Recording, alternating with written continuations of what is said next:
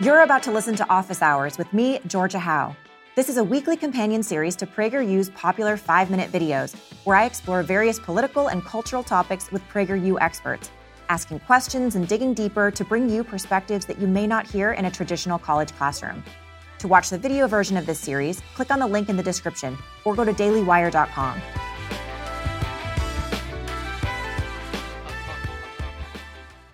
Welcome to Office Hours. I'm Georgia Howe with the Daily Wire. Today, we sit down with comedian, New York Times bestselling author, and host of The Adam Carolla Show, Adam Carolla.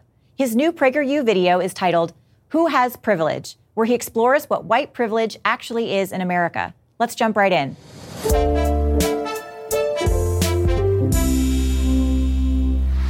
Adam, thank you so much for joining me. Thanks for having me. So I really loved your PragerU topic because you kind of approached it in a very nuanced way. You talk about, so there's a lot of right-wing videos that say there's no such thing as white privilege, but that's not exactly your view. So what is white privilege, in your opinion, in 2021? My opinion is the real privilege to being white is not having to join a group, not to say, a female of color, or I'm, lesbian, or I'm gay, they're obviously white gay men who've joined that group. But the real privilege is not being sort of herded into a group and then sort of labeled, and then it's explained to the group why they can't get along, why they can't get ahead, why they're being suppressed. It's just and it's also knowing that every time you have a bad encounter with a neighbor or a cop, it's not because you are black or Hispanic or Asian. It's simply because the cop's an ass or the neighbor's an ass, and you have a context for it, so you don't have to see life through this lens of oppression.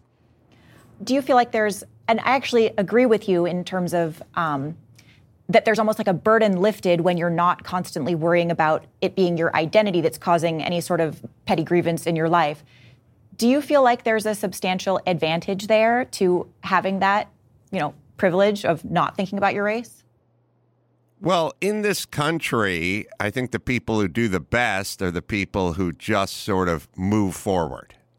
This country is uniquely laid out to just work hard, take care of family, obey the laws, pay your taxes, and move forward. Build your life, build your business, build your community. So not having to sort of get mired or bogged down in anything that's ancillary from that is a good thing, and would usually be a positive in your life.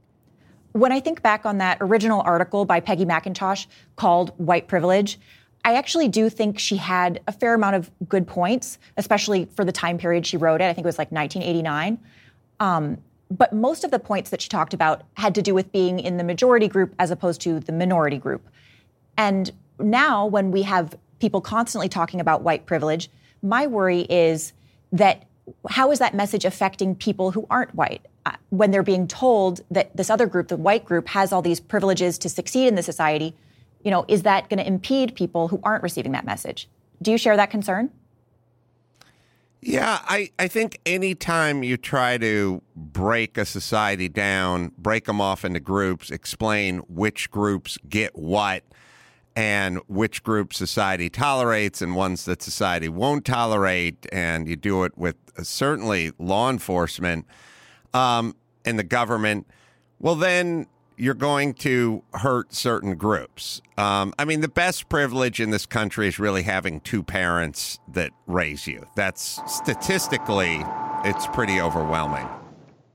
And so tell me, in your video, you talked a little bit about your background and how you felt like you didn't have a lot of privilege growing up. Can you tell us a little bit about that? Yeah, I just grew up sort of lower, I guess pretty lower.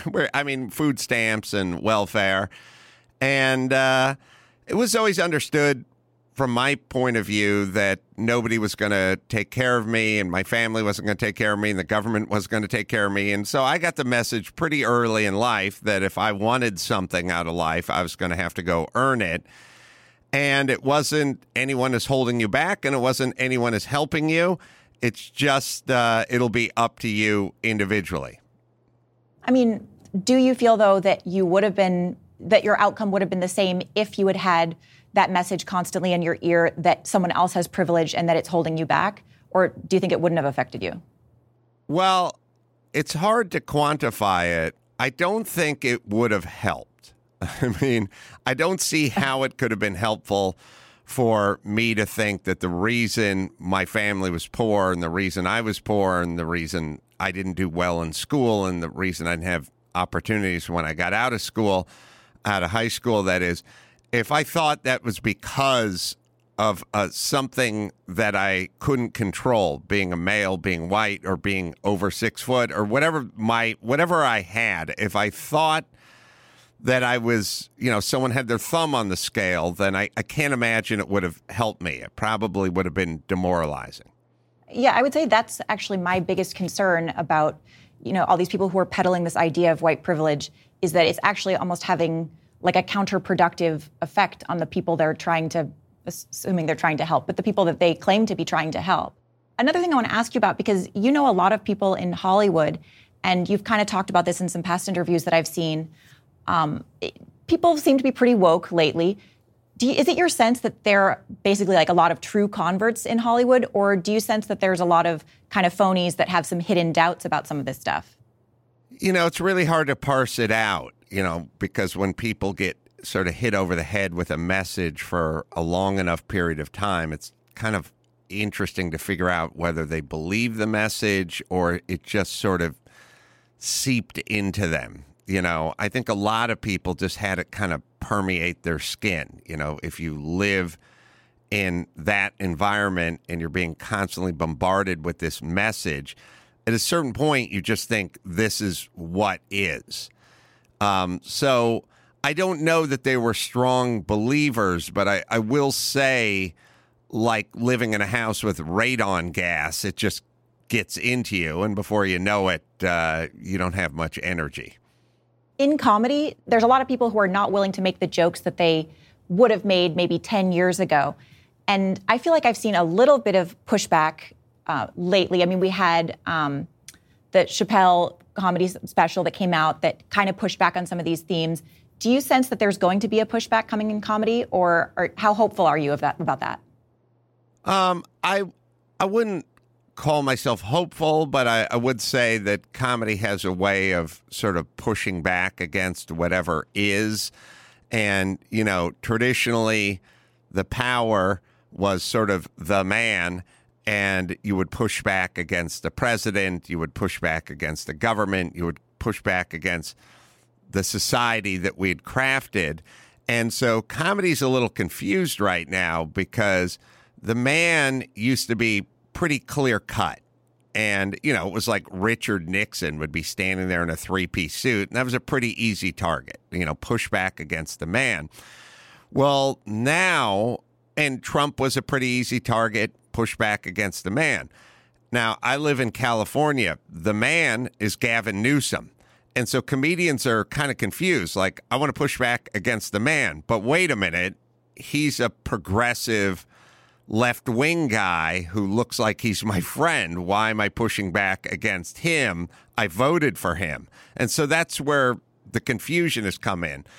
And it's caused a hiccup. It's caused a sort of rearranging of the pieces on the chessboard. It's like Trump was the president, SNL dug into him every single week. Now Joe Biden's the president, and SNL has to step back, and because they're confused. They're like, but we voted for this guy. We like this guy. And then someone taps them on the shoulder and says, yeah, but it's your job to go against the man. And they're like, yeah, when Trump was the man. No, it's just your job to go against the man. And right now, Biden's the man, and Kamala Harris is the man, and you got to go against them. And so there's this stop and kind of a reorganization that's going on. But I think comedians will eventually get back to it. The man is sort of the hegemony of the culture, which is very solidly left right now. And I think a lot of the comedians, especially in, places like SNL, if they have a leftward orientation, it's really difficult for them to kind of go against that and sort of fight against the man if the man is like left-wing culture too. They're now being asked to essentially go against their own. And a lot of them are having difficulty with that. Well, Adam, thank you so much for joining me today. Where can people find you online? You can go to adamcarolla.com, listen to my podcast, and see where my live shows are all around the country. Thanks.